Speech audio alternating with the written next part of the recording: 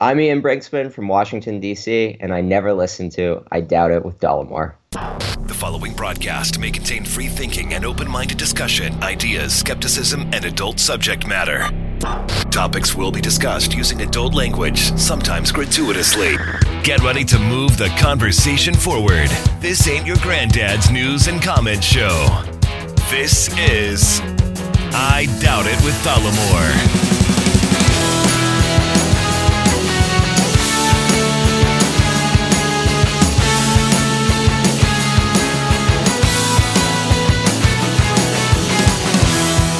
Hey everybody, welcome to the show, episode 488 of I Doubt It with Dollamore. I am your host, Jesse Dollamore, and I am joined today by the lovely, the talented, the scholarly Brittany Page. And I am here with stolen valor, Jesse Dollamore. Yes, the hate continues, the questions continue. We have dedicated hater. Yes. A dedicated hater. Well, no. We have many dedicated haters, but for different reasons. Yeah. And this one in particular refuses to accept many things about what you say about your military background. No. Hang on. You're feeding into it. What I say about my military background. I'm feeding into it by calling you stolen valor, Jesse Dollamore, as well. Let's do this. Get your phone out there. Because not only... We've already addressed this, I believe, as an intro topic before. Mm-hmm. But this will be a little different, because not only did he write in, he also called in. Yeah. And... really wants to know. Well, I wanted to start off by talking about the sweet thing that happened at the VA medical clinic. Because everybody knows I'm going, my arm's all fucked up, something's going on. Nothing serious, I think. It just, So you went in, to get stolen blood work done. valor VA care. Stealing. And not only am I stealing valor, yes, I'm stealing health care. Yes. Somehow I've bamboozled the Veterans Administration health system into giving me health care because he believes I was kicked out. He believes I was kicked out in boot camp. Also, that VA check that comes every month. Now the memo line makes sense. Yeah. I was always wondering why it said stolen valor in the memo line. Some months it's just wink, wink. Yeah. Oh, Jesus. So first, let me talk about the appointment. I mean, not like the appointment, but when I got there... Yeah. You had to go get blood work done before your official appointment. That's right. So I get there, and then one of the ladies gets up, and she walks around handing out Valentines to everyone because it was sweet. Valentine's Day. Yeah. And it was from a local high school, or Marietta Valley High School. I don't think that's super local, but... Yeah, it's around. Yeah, so it's around. It's a high school. Yeah. And it was super sweet. And, I took a picture of it and put it in my pocket. But it was meaningful, but I don't give much credence to Valentine's Day at all anyway. Yeah.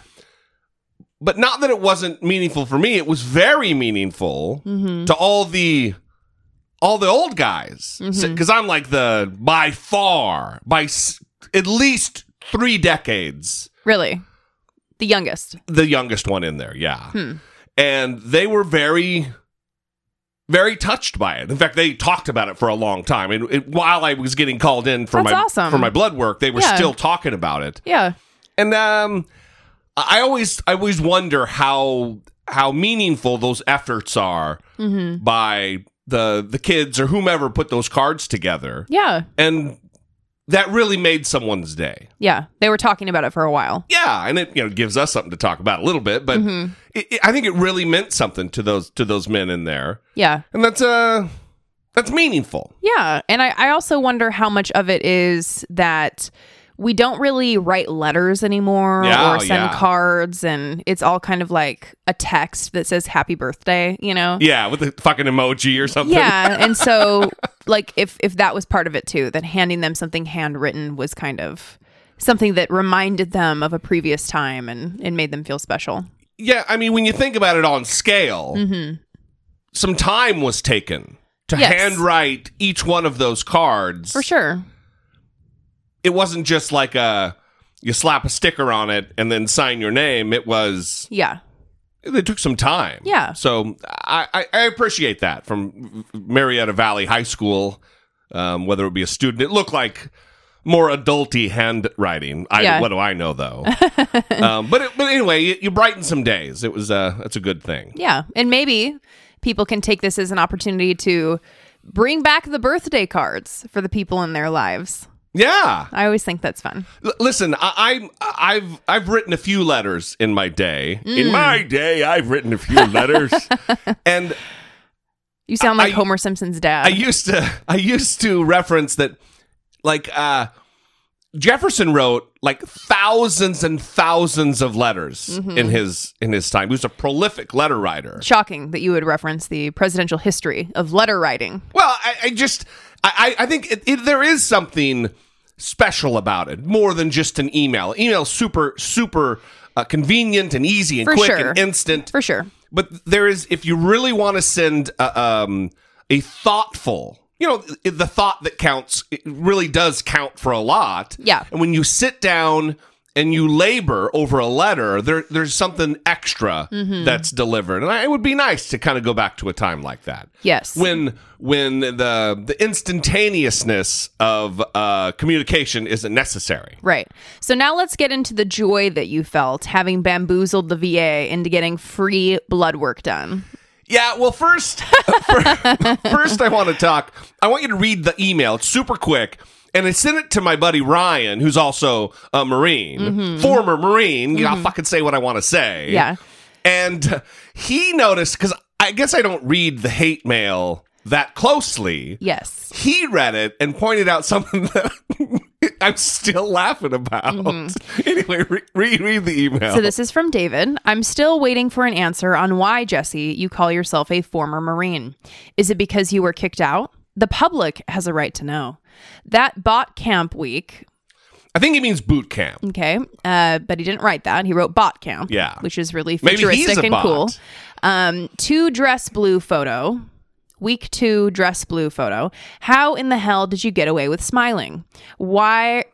Where is that warrior face? Why did they kick you out? The late Sergeant Rob Branch told me about former Marines, why they are called that. Former Marines never earned the title, never got the bird, ball, and anchor, or the warrior feast.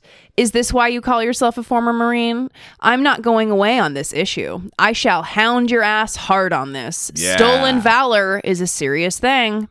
35L was my Army MOS. 10 years time and then some. I will find out the truth, with or without your help. So anyway, I just skimmed over the email because I get a lot of harassment and hate online. I hope that I read it in the way that he was hoping I would. Well, we're going to hear his voice because he called in. Yes. So, but what Ryan pointed out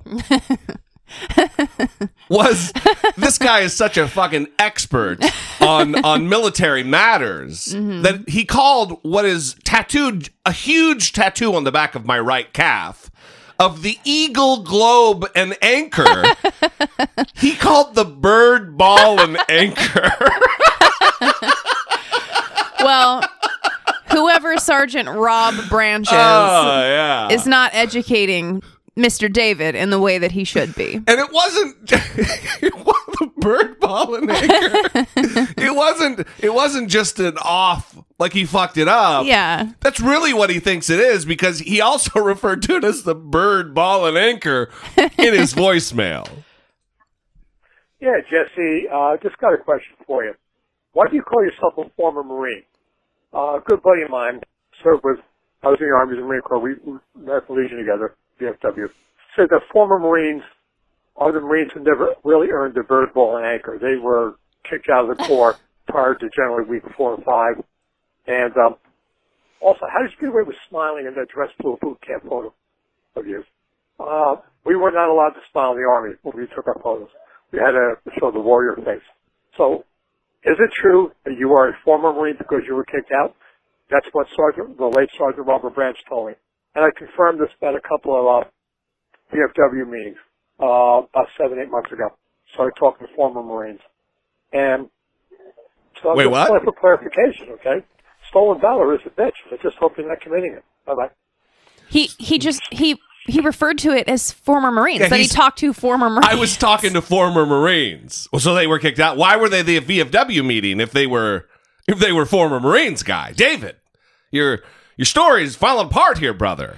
It's also, so he keeps talking about the smiling in the photo. And this is weird to me because I don't think, and correct me if I'm wrong, is there like a rule in the handbook that you can't smile in this photo?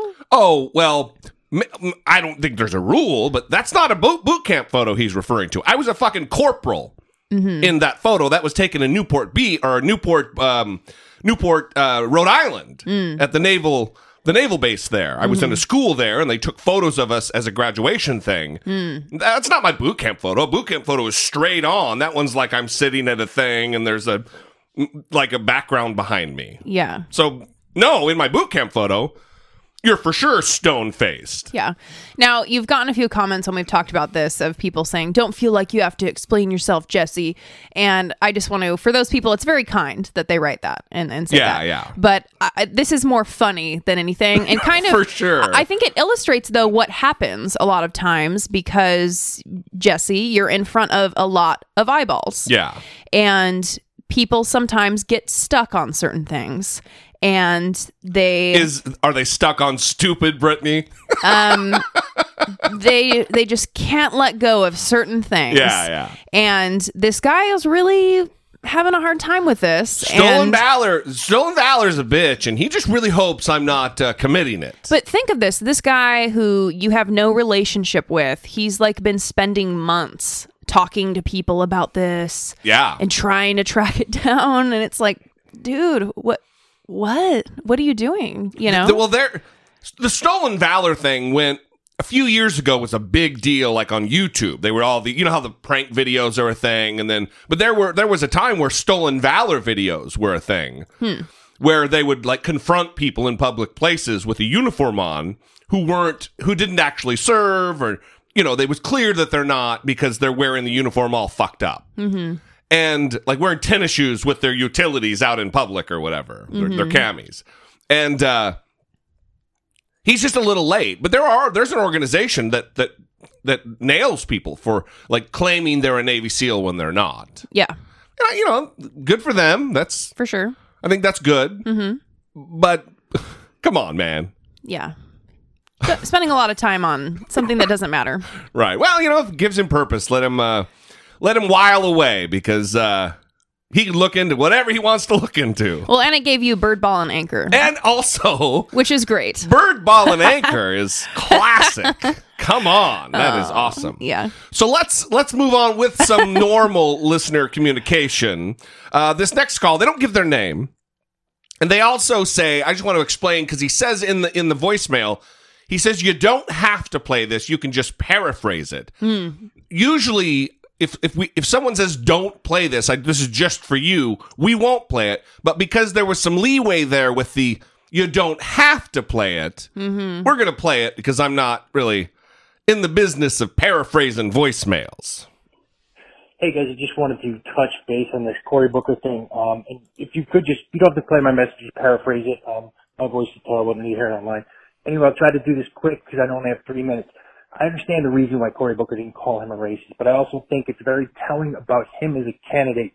One thing that got Trump elected was his ability to kind of be different from another politician, right? And to kind of not be considered the average, wishy-washy, go with the flow type of politician. And by him not kind of standing up and saying, yes, he is a racist, it kind of reinforces that potentially the lesser of two evils. Secondly, it's more dangerous because I think what has happened in this country is we've normalized racism. If we don't see somebody shot, hit with a fire hose, billy clubs, or dogs attack them, it's easy to shuff off, oh, that's not racist, or I'm not racist. I didn't mean to call the cops on that. There wasn't racism why I called the cops for the black people in my pool. It absolutely is. But I think by normalizing, by not calling it out for what it is, we kind of skew what people of color view as racism. Let's be clear.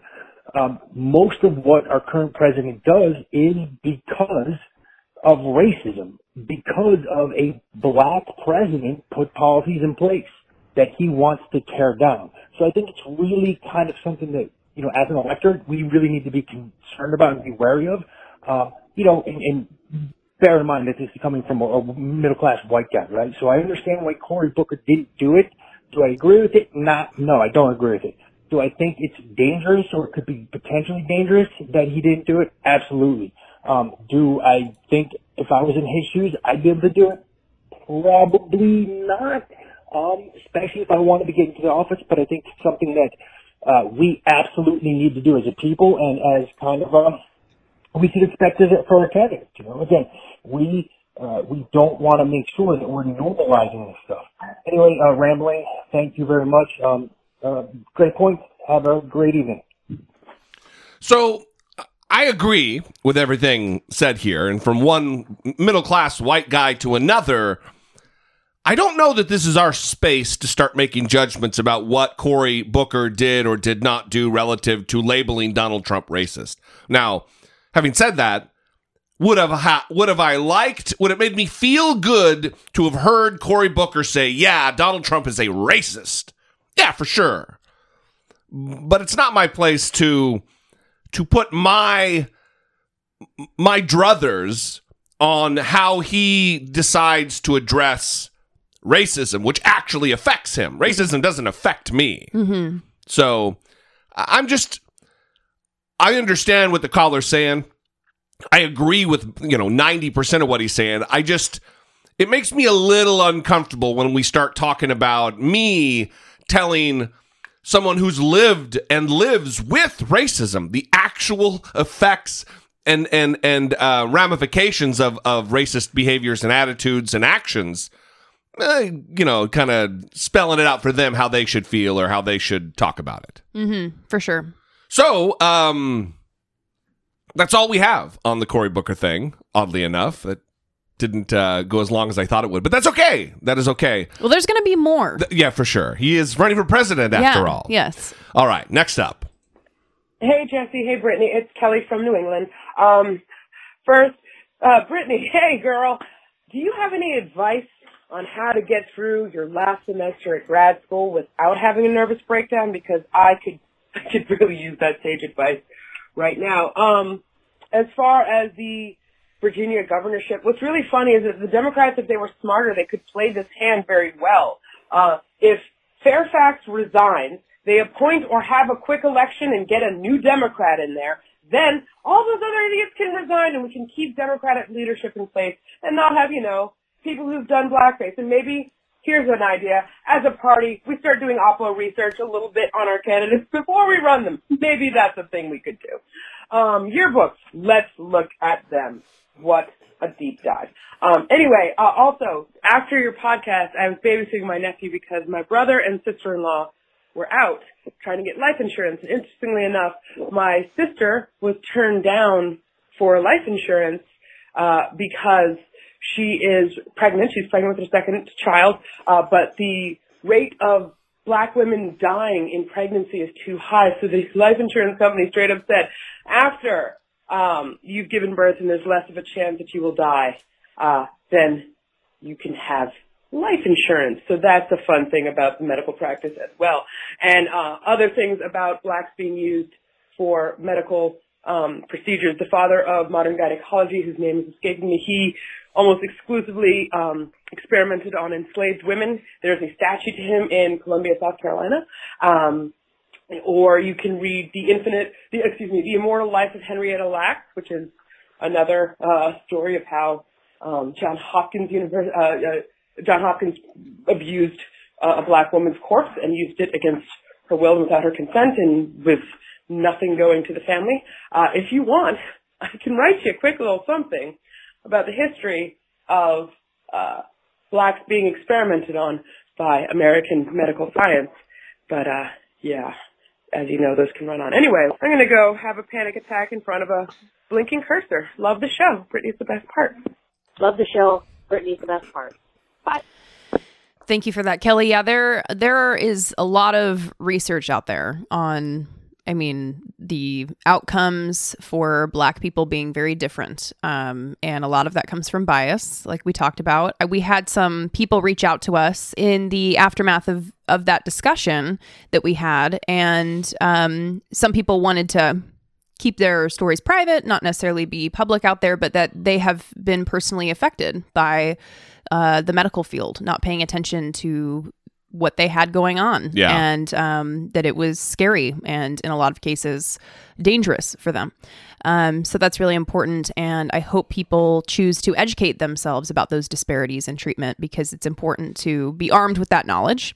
In terms of Kelly wanting to know how to survive her last semester in graduate school, I don't know what the magical answer is, but let me tell you how I got through it.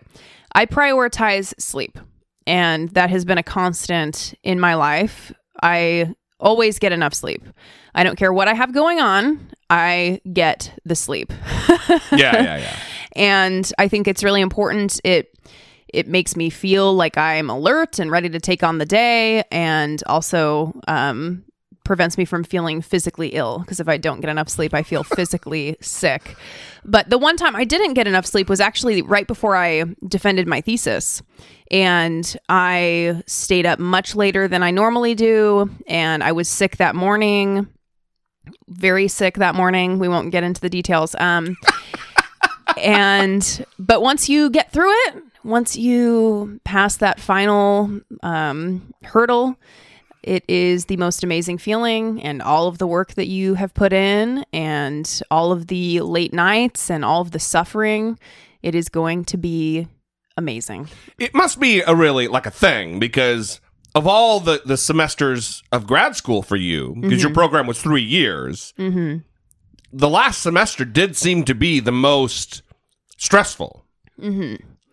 Yes. Well, you have a lot of times you have a thesis or a big project that you have to do. And so you're finishing that on top of doing your classwork. And I think I took multivariate statistics my last semester. Yeah, that's right. And then you also had practicum, so you were actually seeing clients too. Yeah, so it was just a lot of things that were happening at the time. And it can definitely take a toll. But let me tell you, I mean, that walk after I got the signatures and passed my thesis defense, I just walked to my car and sat in my car and started crying.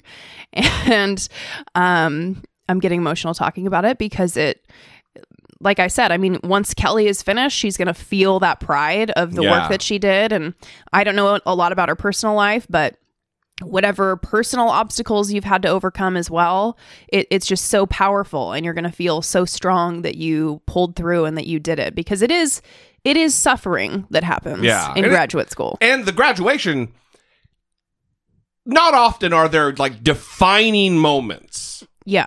And that's one of those that, it's, especially for you, it was that, holy shit, it's like you being able to look into the rearview mirror and see what you came from. And then here you are standing on the stage having graduated with your master's degree. That's pretty tremendous. Yeah. So I'm excited for Kelly to feel that too. And you'll be okay. Just make sure you get enough sleep and get yourself some snacks every once in a while. Self-care with snacks. Treat yourself. Treat yourself to some sweet treats every once in a while, if you like that. If you like that. Who doesn't like snacks? I don't know. Come on. Yeah. Good luck. Yes, good luck. We look forward to hearing about it, Kelly. For sure. All right, moving on to a topic that has been... We're going to deal with it in Dollamocracy. And there's... Sometimes there are topics that there are a lot of consternation on both sides of the issue. And we don't shy away from topics on the show, because we firmly believe, I think I can speak for Brittany on this, that you can disagree and still be pals. We're all on the same team, and certain issues are going to be rowdy, let's say. Yeah, and I think we could all do better to become more familiar and more comfortable with disagreement. Yeah. And still maintaining loving feelings. And I guess I'm just setting it up. And also the fact that two things can happen at the same time. We've become, because of Donald Trump, I think, more of a binary thinking system. Yeah. In politics especially. But here's Ranger Bob. He wants to talk about Ilhan Omar. Hello, Jesse and Brittany. It's Ranger Bob. Hey, I want to talk about Ilhan Omar and, you know, her comments that she made this week about Israel and the lobbying group, AIPAC. Listen, just because you criticize AIPAC or Israel does not make you an anti-Semite. It does not make you a Jew hater. You know, to criticize Hitler doesn't make you a German hater. To criticize America doesn't make you an American hater. To criticize the U.S. giving Israel $38 billion a year, where they have free healthcare and free education, does not make you an anti-Semite. To question their treatment of the Palestinians does not make you an anti-Semite. They are a sovereign nation. Just because they're Jewish doesn't give them the right to do whatever the fuck they want. It's a bunch of bullshit, and it's a bunch of religious bullshit, and I'm disappointed in the Democratic Party for not at least explaining this and supporting her and actually coming out with, you know, some discussion instead of shutting her down and making her apologize. I think it's cowardice. I think she's probably poking the Illuminati bear, and, you know, it's unfortunate. So anyway, I'm a little fired up on that. So thanks, guys. You're doing a great job. Peace. So I don't on its face disagree with really anything that Bob said. Anything. However, I think it comes from any disagreement that I do have comes from where I think he is on this. And because there's such a vehement defending of Ilhan Omar, it makes me think that he doesn't think she's anti-Semitic. And first of all, let me say this, and this kind of goes back to what we were talking about, like I don't want to tell Cory Booker what is and isn't, and how he should talk about racism and who is and who isn't racist. It's kind of the same thing for Jews. I'm not going to tell them what I think, what they should think is anti-Semitic. I can say what I think is and isn't, you know, just, and I don't really... It didn't really bother me, the it's all about the Benjamins tweet that she sent out there about AIPAC. Because they are a powerful lobbying organization, and intrinsic with lobbying is money. That's kind of the deal. It goes hand in hand. The American Israel Public Affairs Committee. Yeah, so, but that wasn't a one-off. She is known for, and we went back into her tweets, and even back to 2012, there are tweets where she's talking about Israel hypnotizing the world. Yeah, that tweet resurfaced 3 weeks ago. So this is the second apology in 3 weeks for anti-Semitic tropes. Yeah. And the thing that she's being criticized for with this new "it's all about the Benjamins baby" tweet, and people keep calling it a criticism of AIPAC. And is it a criticism? Like, did she write an op-ed and like go into detail and like lay out the criticism? Or did she just tweet "it's all about the Benjamins baby" and connect money loving to Jewish people? Yeah. So that's kind of the problem, right? And I don't know if she's anti-Semitic. I think she's probably not anti-Semitic, right? But this is twice in 3 weeks that she's had to apologize for anti-Semitic tropes. Yeah, you know, I wouldn't go as far as, I mean, I don't know if she's anti-Semitic, but look, if it's is she or is she not, if you have to make a guess, I'd say yeah. I would say yeah. Listen to this tweet from 2012. Israel has hypnotized the world. May Allah awaken the people and help them see the evil doings of Israel. When you start bringing the religion and all that into it with the Allah, and it's not a good look.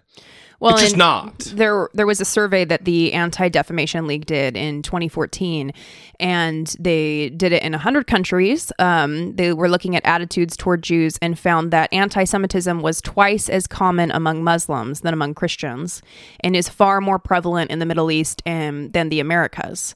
And this is religion-based. That's right. And Ranger Bob alluded to that as well, talking about how it's religion-based.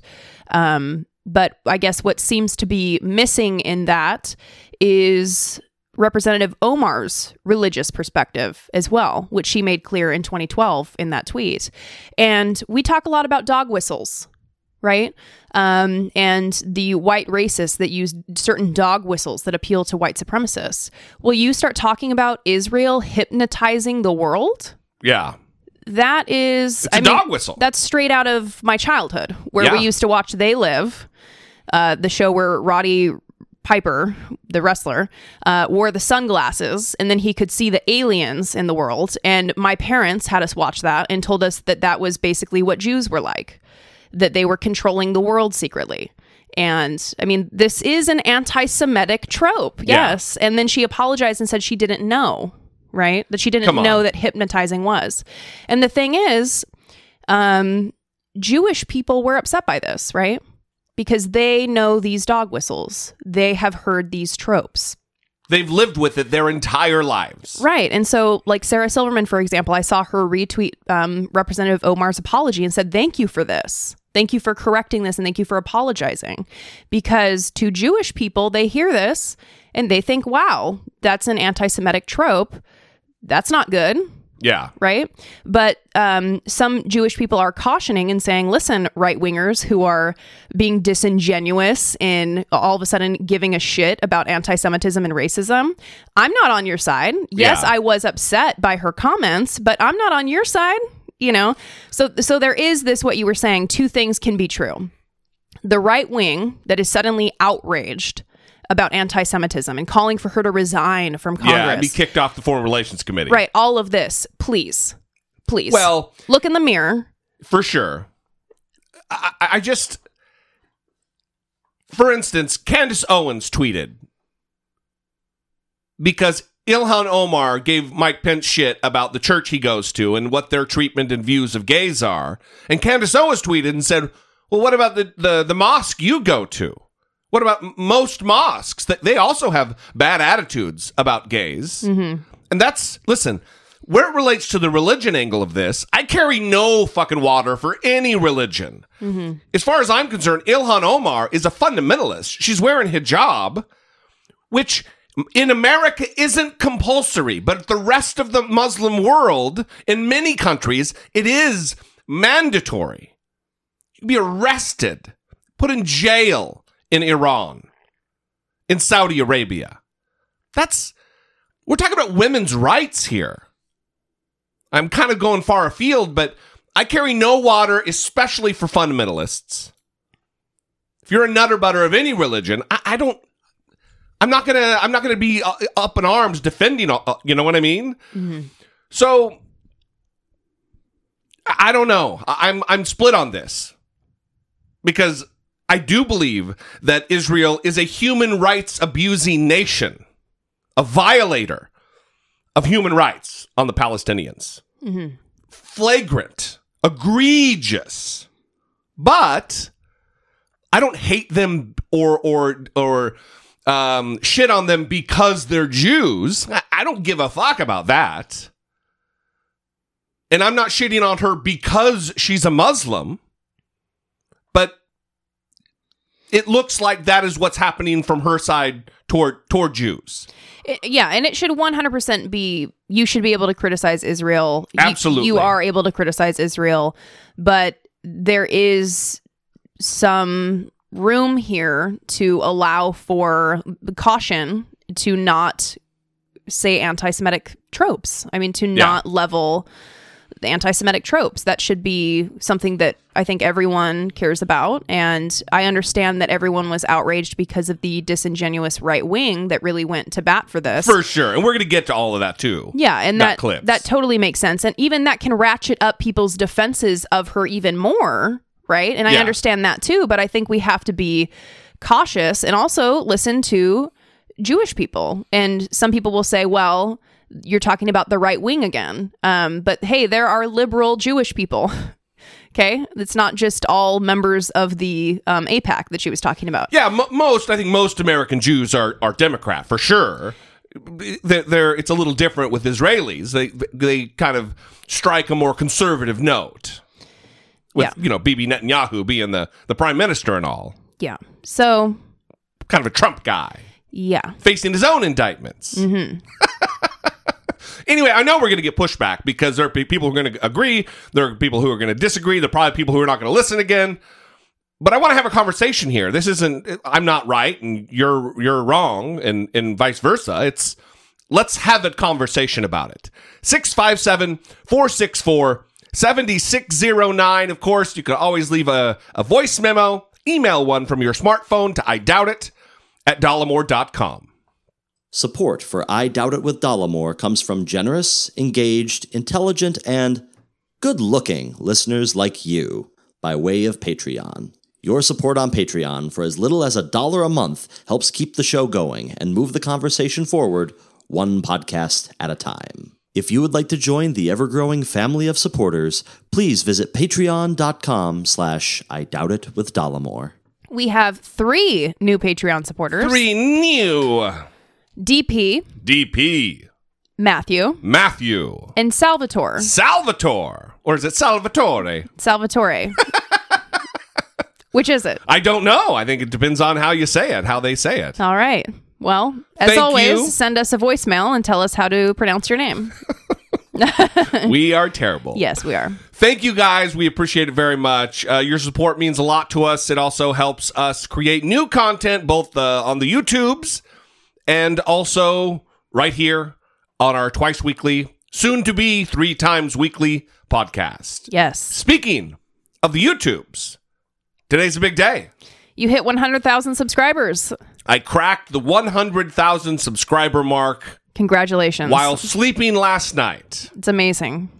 It is. It's I looked back to find out how long it took me, and my very first Tommy Lahren video is kind of where I decided to start doing this regularly. Mm-hmm. And even then, it was like every 2 weeks or once a month for a while.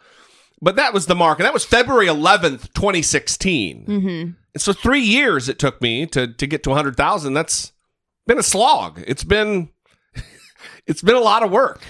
Yeah, it's a lot of work, researching, writing, filming, editing. It takes all of it, but it's awesome. Yeah, and I really want to thank the audience, because for sure, without your help of sharing and liking and commenting and doing all of the things that you do to help a channel and help a creator, get their content out there, it's I guess one of those moments, like your grad school moment, where I look back and think, wow, it has been. Mm-hmm. I can kind of now call myself a YouTuber. Up to this point, I really haven't. Yeah, I'm a YouTuber. Well, I got 100,000 subscribers. I'll get that goofy play button in the mail, and I can I am now. Yeah, so it's good. I just want to thank you guys so much. It makes me feel all warm and fuzzy. Yay inside.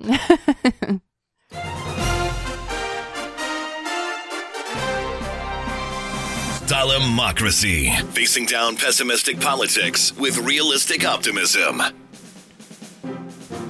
So I was going to start with the Andrew McCabe book tour that he's on, and spilling new news all over the internets, all over America. But since we're on the Ilhan Omar thing, and we've got a little steam going here, let's continue with that and kind of give an overview of what's gone on. I've got a couple clips here, and there's both sides here. We're going to kind of show what has happened from 2 perspectives. One is the fact that she has apologized, and this is a clip that bothers me.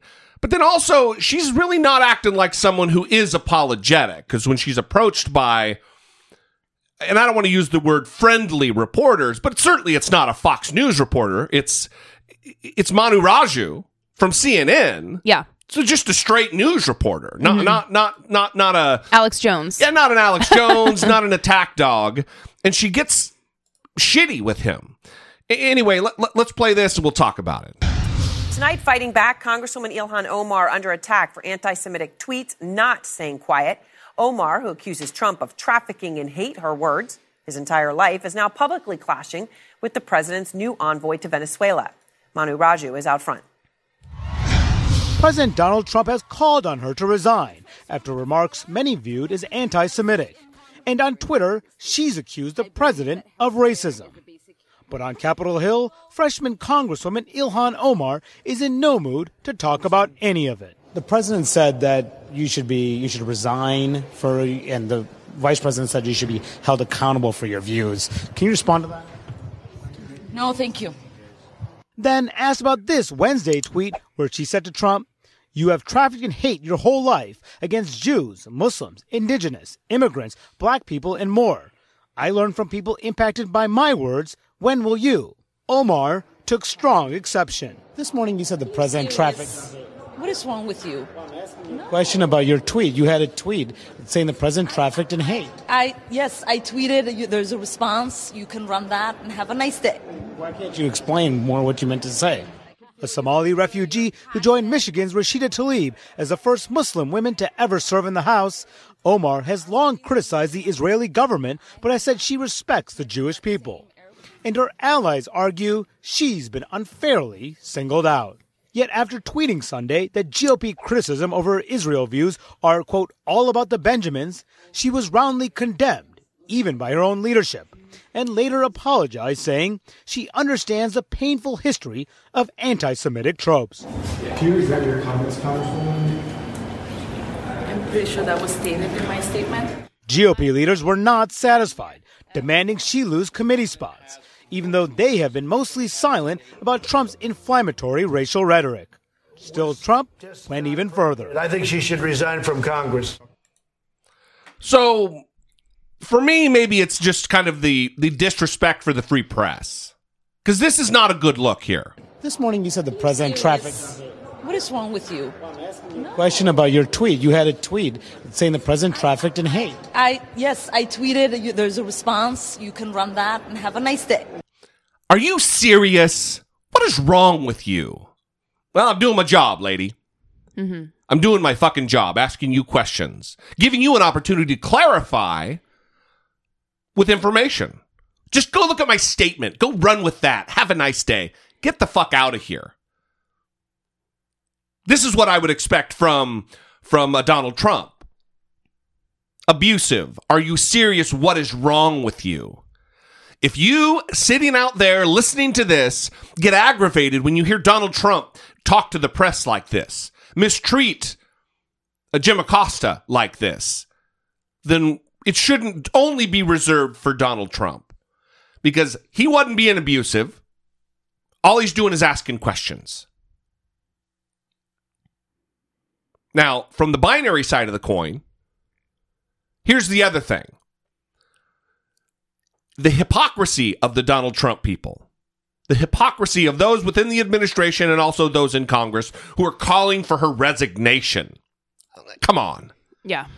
You can't call for the resignation of her for even, let's just say, anti-Semitism when Donald Trump is a goddamn racist maniac. Also, look at Steve King. I mean, right. Where's he? You have Steve King, who has lived a life of being openly racist. And only now, because racism is receiving like a little bit more scrutiny in public, right? That finally Steve King made a statement that was a little too directly racist. Then he misplaced his dog whistle. Yeah. I'm patting my chest like I'm looking for it in a pocket. Right. Then people pretended that they cared. The Republicans pretended that they cared because there was pressure on them to pretend that their they cared. hand was forced. Exactly. To get him to drop him from his committee assignments. Right. So, if only... Yeah. If only a simple statement like all about the Benjamins would be enough to, get Republicans to act on their fellow racist Republicans in office. That's right. That would be great. Republican Party doesn't have credibility on this matter to make such judgments. Absolutely not. Pearl clutching. Oh, yes. I do declare. I'm so offended. Yeah, please. So Jake Tapper did a thing, and I don't know how I feel about it. I mean, I'm very happy that it got done, but I don't know if it's crossing the line into opinion and commentary, where they did kind of a bit on show. Yeah.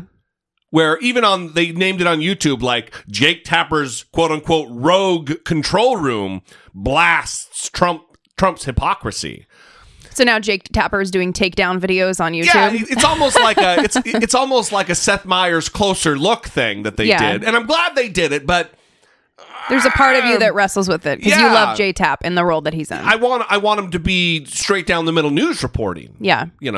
analysis, not commentary. And there is a difference there. But having said that, this was a beneficial illustration. It was. There's been a lot in the news about bigotry recently. Minnesota Democratic Congresswoman Ilhan Omar this week was accused by House Speaker Nancy Pelosi and other top Democrats of spreading, quote, anti-Semitic tropes.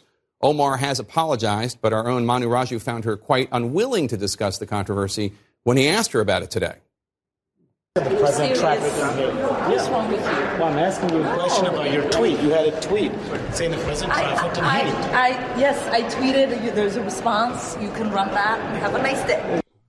Omar's apology that she referred to there was not good enough for President Trump. Anti-Semitism has no place in the United States Congress. What she said is so deep-seated in her heart that her lame apology, and that's what it was lame, and she didn't mean a word of it, was just not appropriate. I think she should resign from Congress, frankly. But at a minimum, she shouldn't be on committees. An amen came from Vice President Pence, who tweeted, quote, to those who engage in anti-Semitic tropes should not just be denounced, they should face consequences for their words, unquote. Congresswoman Omar specifically suggested that financial donations from American Jews are what fuels support for Israel. She tweeted, quote, it's all about the Benjamins, baby. And when asked to whom she was referring, she tweeted, AIPAC, the pro-Israel lobbying organization. Because there is nothing that this White House finds more offensive than a politician feeding into stereotypes about Jews and Jewish money and controlling politicians, which is what Congresswoman Omar is accused of having done. Is there anybody that doesn't renegotiate deals in this room? This room negotiates. I want to renegotiate this room. Perhaps more than any room I've ever spoken to. Maybe more. It's okay. I've been called on that a couple of times, too. You're not going to support me, even though you know I'm the best thing that could ever happen to Israel. And I'll be that. And I know why you're not going to support me. And, you're not going to support me because I don't want your money. You don't want to give me money, okay? But that's okay. You want to control your own politician. That's fine. I'm sorry, that was the wrong clip. That was then candidate Trump in front of the Republican Jewish coalition, suggesting that haggling Jews like to control their politicians with their money. We wanted the clip of Congresswoman Omar. Control room, I want the Omar clip. Give us the Omar clip. Wait, no, that's not it either. That's a deleted Donald Trump retweet from 2016, as conservative Eric Erickson tweeted at the time, quote, a Star of David, a pile of cash, and suggestions of corruption. Donald Trump again plays to the white supremacists, unquote. Control room, I'm not looking for stuff about Trump. I'm looking for the Congresswoman Omar clip. Do you have it? Okay, I'm being told we have it. Thank you. Run it, please. Excuse me. To protest. Excuse me. They didn't put themselves down as you. And you had some very bad people in that group. But you also had people that were very fine people on both sides.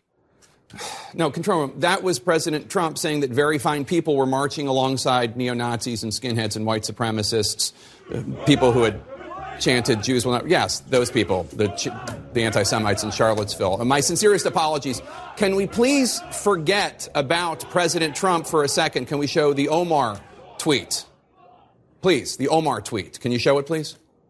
Oh, this isn't it either. This is unbelievable. This is a tweet by House Republican leader Kevin McCarthy right before the midterms saying, quote, we cannot allow Soros, Steyer, and Bloomberg to buy, in all caps, this election. Of course, that's an allegation by the House Republican leader that three wealthy liberals, all of whom happen to be of Jewish descent, were trying to buy the election. Guys, I'm not talking about that either. Okay, I'm sorry. We're going to take a quick break. We seem to have some issues here sorting out which anti-Semitic tropes are offensive and which ones are not. We'll be right back as we sort this out. So it's because of this that I believe people are making the binary choice, that because Donald Trump is for sure a racist, and the Republican Party for years has trafficked in racist bullshit, especially with their coziness with the Jews and Jewish religion, because of the evangelical movement, it's a doomsday cult. Evangelicalism is a doomsday cult. That until the end, there are certain things that have to take place. Certain keys have to be turned in order for Jesus to come back, for the rapture to happen.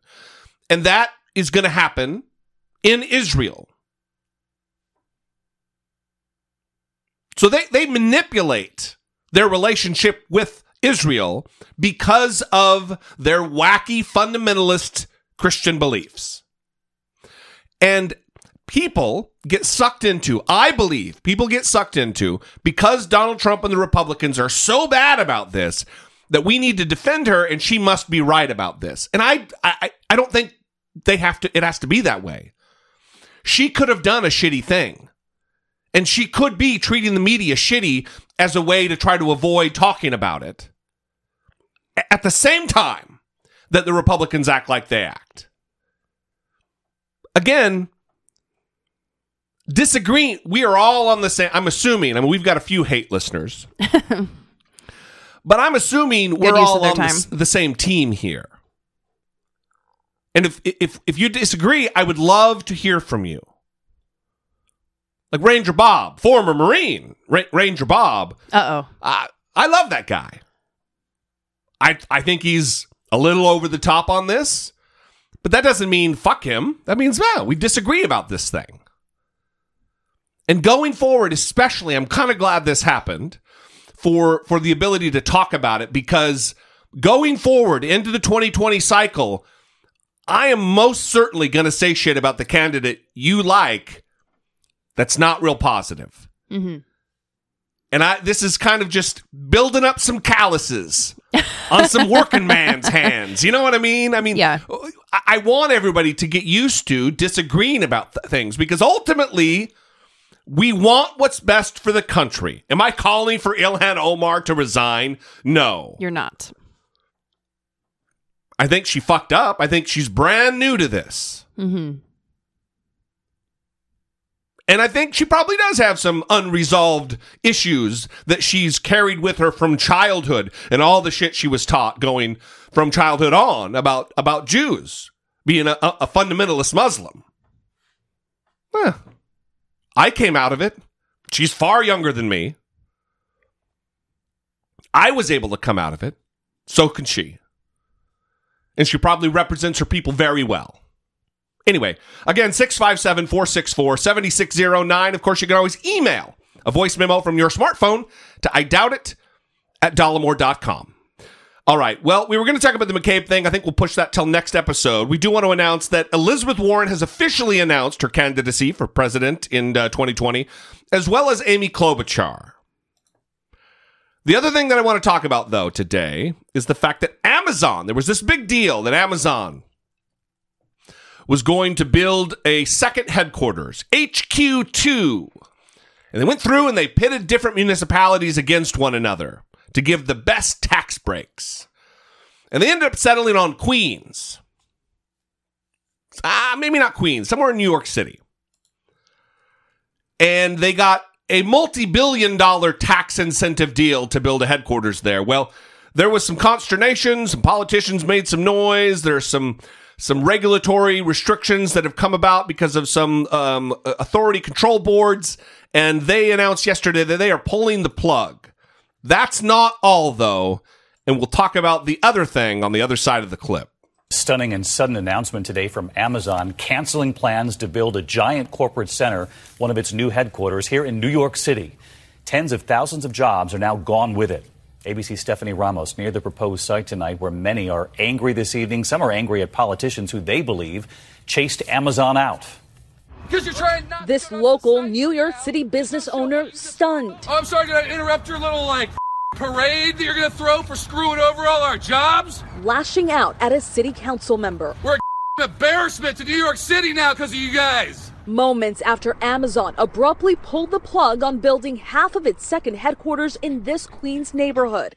Amazon saying a number of local politicians made it clear that they oppose our presence and will not work with us to build the type of relationships that are required to go forward. The governor and mayor of New York enticing the retail giant after its nationwide search with nearly $3 billion in tax incentives and subsidies, even a private helipad. In return, at least 25,000 jobs. The governor recently defending the deal and those jobs. It is irresponsible to allow political opposition to overcome sound government policy. But opponents saying no thank you. The workers united will never be defeated. Opponents like Democratic Congresswoman Alexandria Ocasio-Cortez, whose district was next to the proposed site. If we're willing to give away $3 billion for this deal, we could invest those $3 billion in our district ourselves if we wanted to. We could hire out more teachers. We can fix our subways. We can put a lot of people to work. David, Amazon says they will continue with their plans to build a new headquarters in Northern Virginia, as well as a separate project in Nashville, adding that at this time, they do not intend on starting a new search for a New York replacement. David. Stephanie, thank you.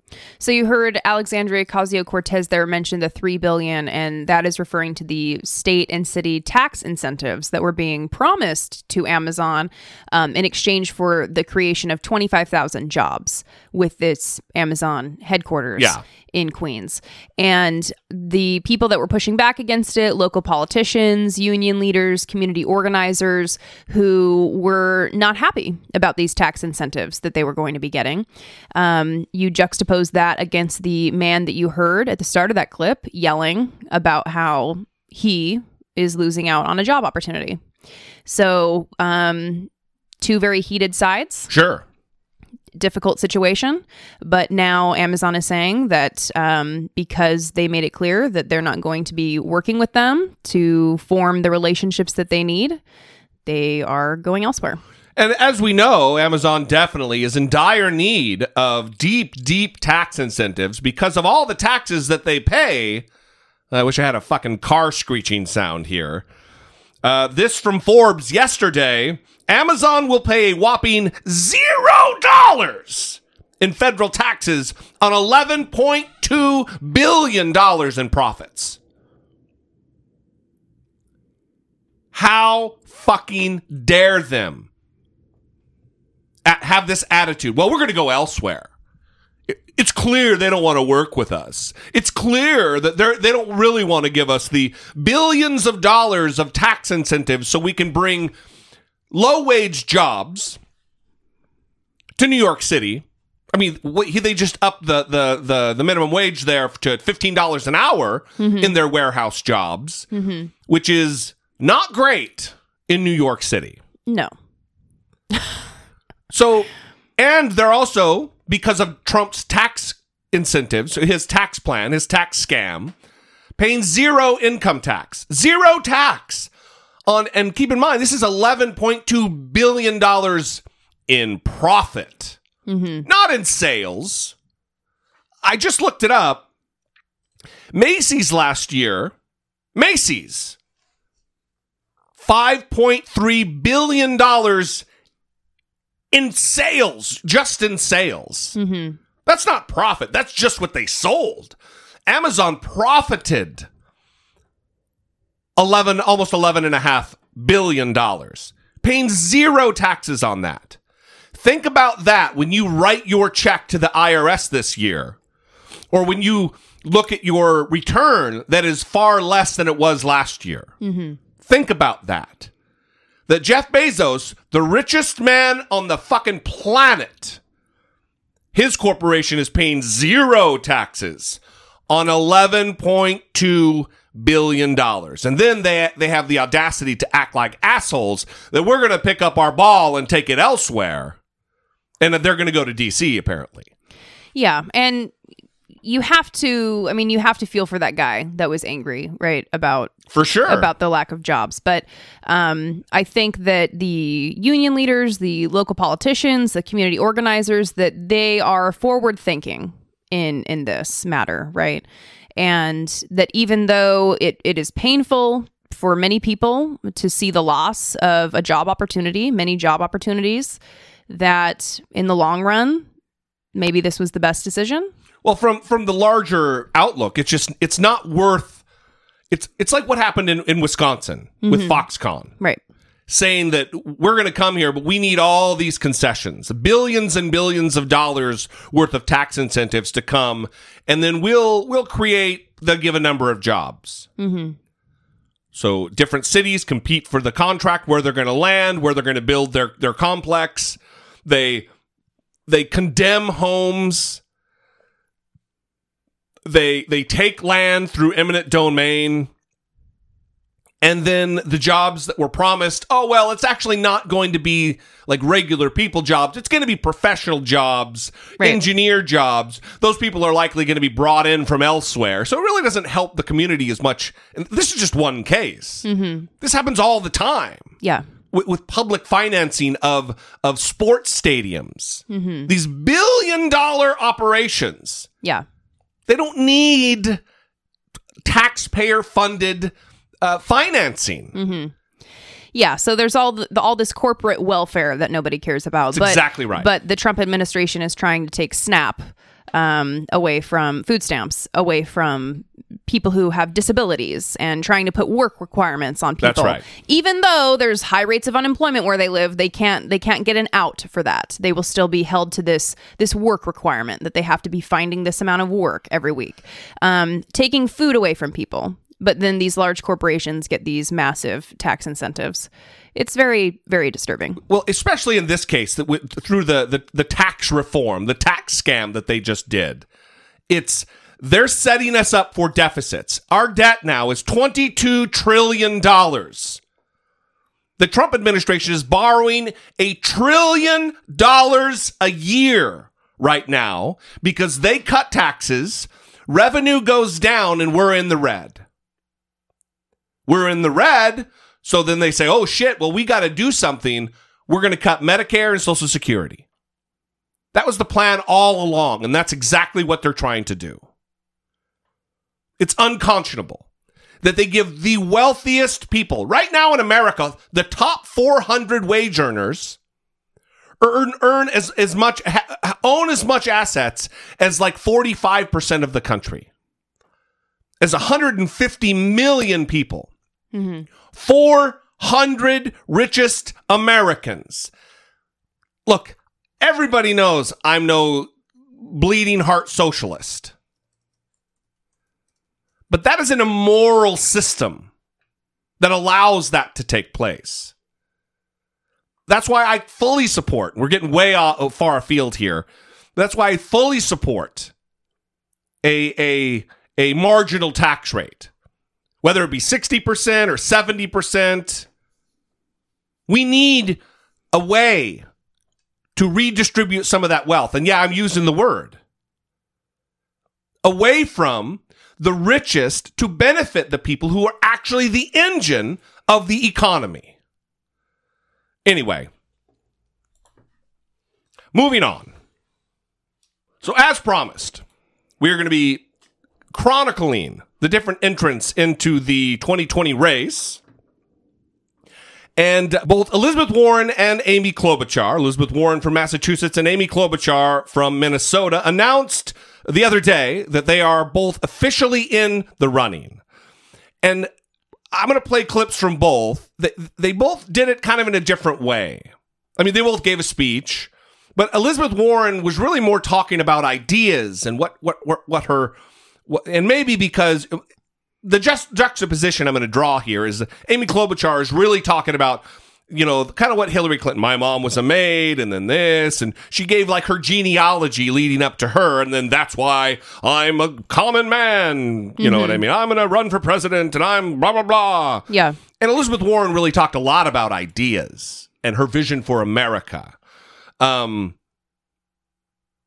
start with Elizabeth Warren very briefly, and then we'll move on to Amy Klobuchar's.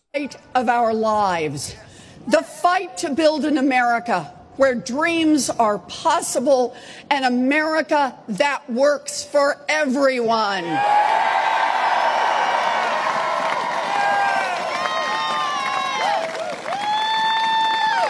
And that is why I stand here today to declare that I am a candidate for President of the United States of America.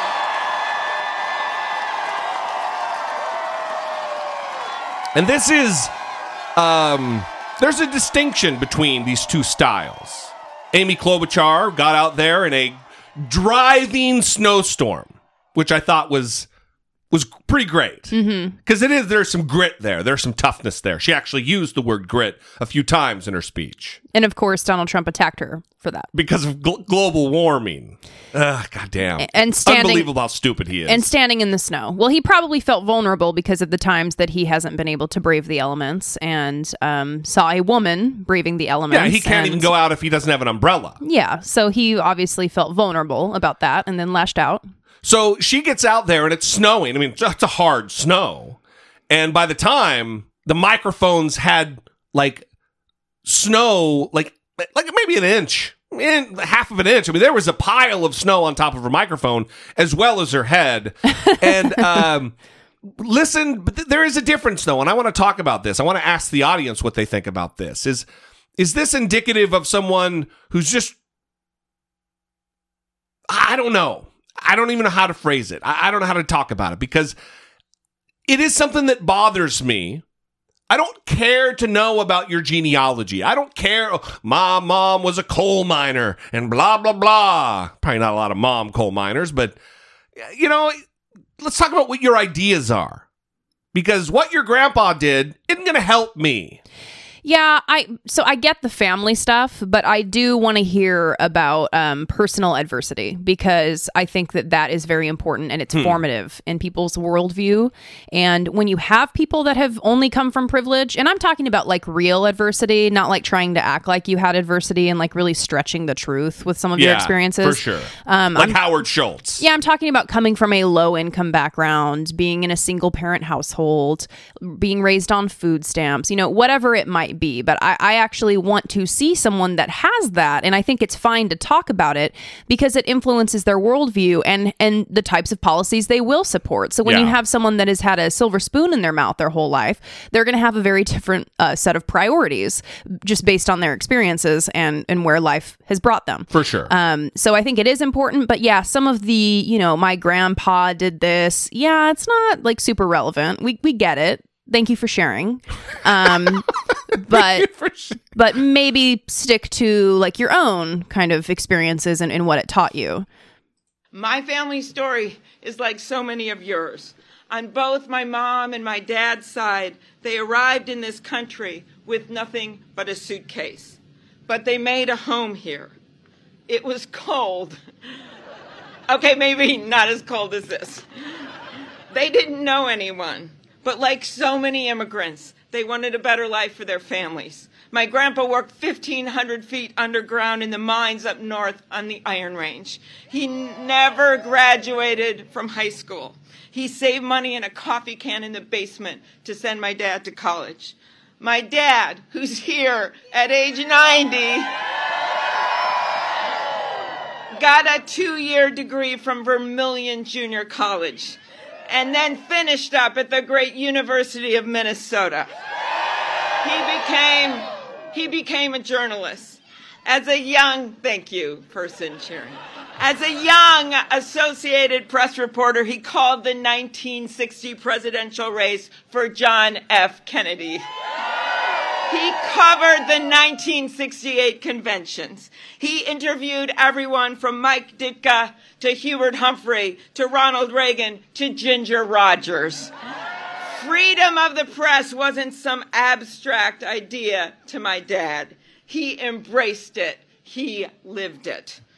My mom, a proud union member, taught second grade in the suburbs until she was 70 years old. Her students, now grown, still come up to me on the street and tell me she was their favorite teacher. So today, on an island in the middle of the mighty Mississippi, in our nation's heartland, at a time when we must heal the heart of our democracy and renew our commitment to the common good, I stand before you as the granddaughter of an iron ore miner, as the daughter of a teacher and a newspaperman, as the first woman elected to the United States Senate from the state of Minnesota, to announce my candidacy for President of the United States.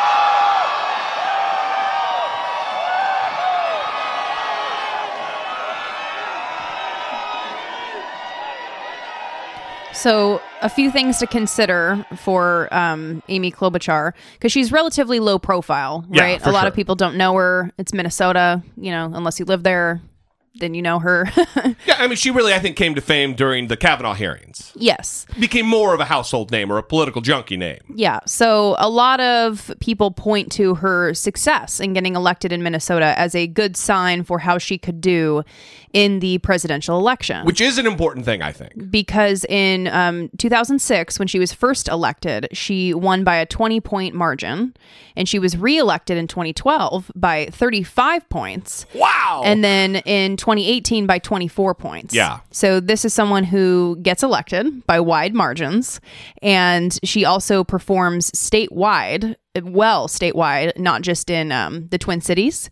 So she won actually 79 of 87 counties in 2006. Yeah, that's something to think about. That's important. Yeah, and then also 85 of 87 counties in 2012. One thing that she possibly has difficulty with, and Nate Silver noted this in his article on 538. The 538, they're running at each time someone announces, they say this person's path to the 2020 nomination. They kind of go through their strengths and also their weaknesses. That's awesome. And one of the things that Nate Silver listed as a weakness is that she doesn't really have a clear path with non-white voters, and that could be a potential point of difficulty for her. Yeah. I think one thing that she's also going to have trouble with are these reports of her being vindictive with staff. If she didn't approve of someone leaving and they got a new job, calling their new employer and getting them fired and things like that. Those are reports. Yeah, that's not a good look. And again, similar to the stuff that we've talked about with Cory Booker, these are things that they will be asked directly about. She needs to be directly asked, have you ever called the new employer of a former employee and had their job offer rescinded? Have you ever done that? Mm-hmm. And if she doesn't answer directly, if she tries to squirm and give some weird obfuscation, she is a fucking no for me in primary, unless it comes down to her and Donald Trump. Yeah, and again, these are primarily anonymous sources that are giving these accounts, but the statistics do show that she has high turnover. The highest turnover in the Senate. So that's not good. Yeah. That the numbers are kind of validating some of these reports, even though they're anonymous, and rumors, right? Yeah. And apparently the rumors have been widespread for some time. I would love to know what the audience thinks about who hasn't come in or even really been talked about seriously come into the race. I could get behind like a Stacey Abrams in Georgia, even though she lost her race. There was a lot of chicanery going on down there. For sure. But I could get behind a Stacey Abrams candidacy for president because I think she could shore up a lot of the same stuff we're talking about. Yeah. The single mother, the adversity that she's faced, and the fact that she fared very well in a southern state. Mm-hmm. From an electoral standpoint, could be a good thing. Anyway, I'm not a no on Amy Klobuchar. I just think that we want somebody who has a good heart and treats people well. And if you're being if you are, I don't know that it's confirmed. It's not confirmed. I don't know that it actually happened. It's not a good look. It's not a good sign of who you are in your heart. Yeah, and I agree with that. I also want to be cautious for a lot of the criticisms that are coming out about the female candidates, and I want to pay particular attention to certain qualities in women that would ordinarily be acceptable from men that are not acceptable from women. Yeah, I agree. I 100% agree. I definitely want to be careful around that, but if the behavior is rising to like vindictiveness and actually like harming people that you didn't like by getting their new job offers rescinded, that's really not good. It's and also, next level. If you're yelling at your employees, I don't even mind yelling. Yeah, but I don't mind a tough boss. Even if a man was yelling, though, come on, dude, you can't yell at your employees. Yeah, we're different on that. If she's yelling, she's tough on a boss. Or if she's yelling and she's tough on her employees and she holds them to a high standard because you here serving the people, you better do a good fucking job. We represent millions of people.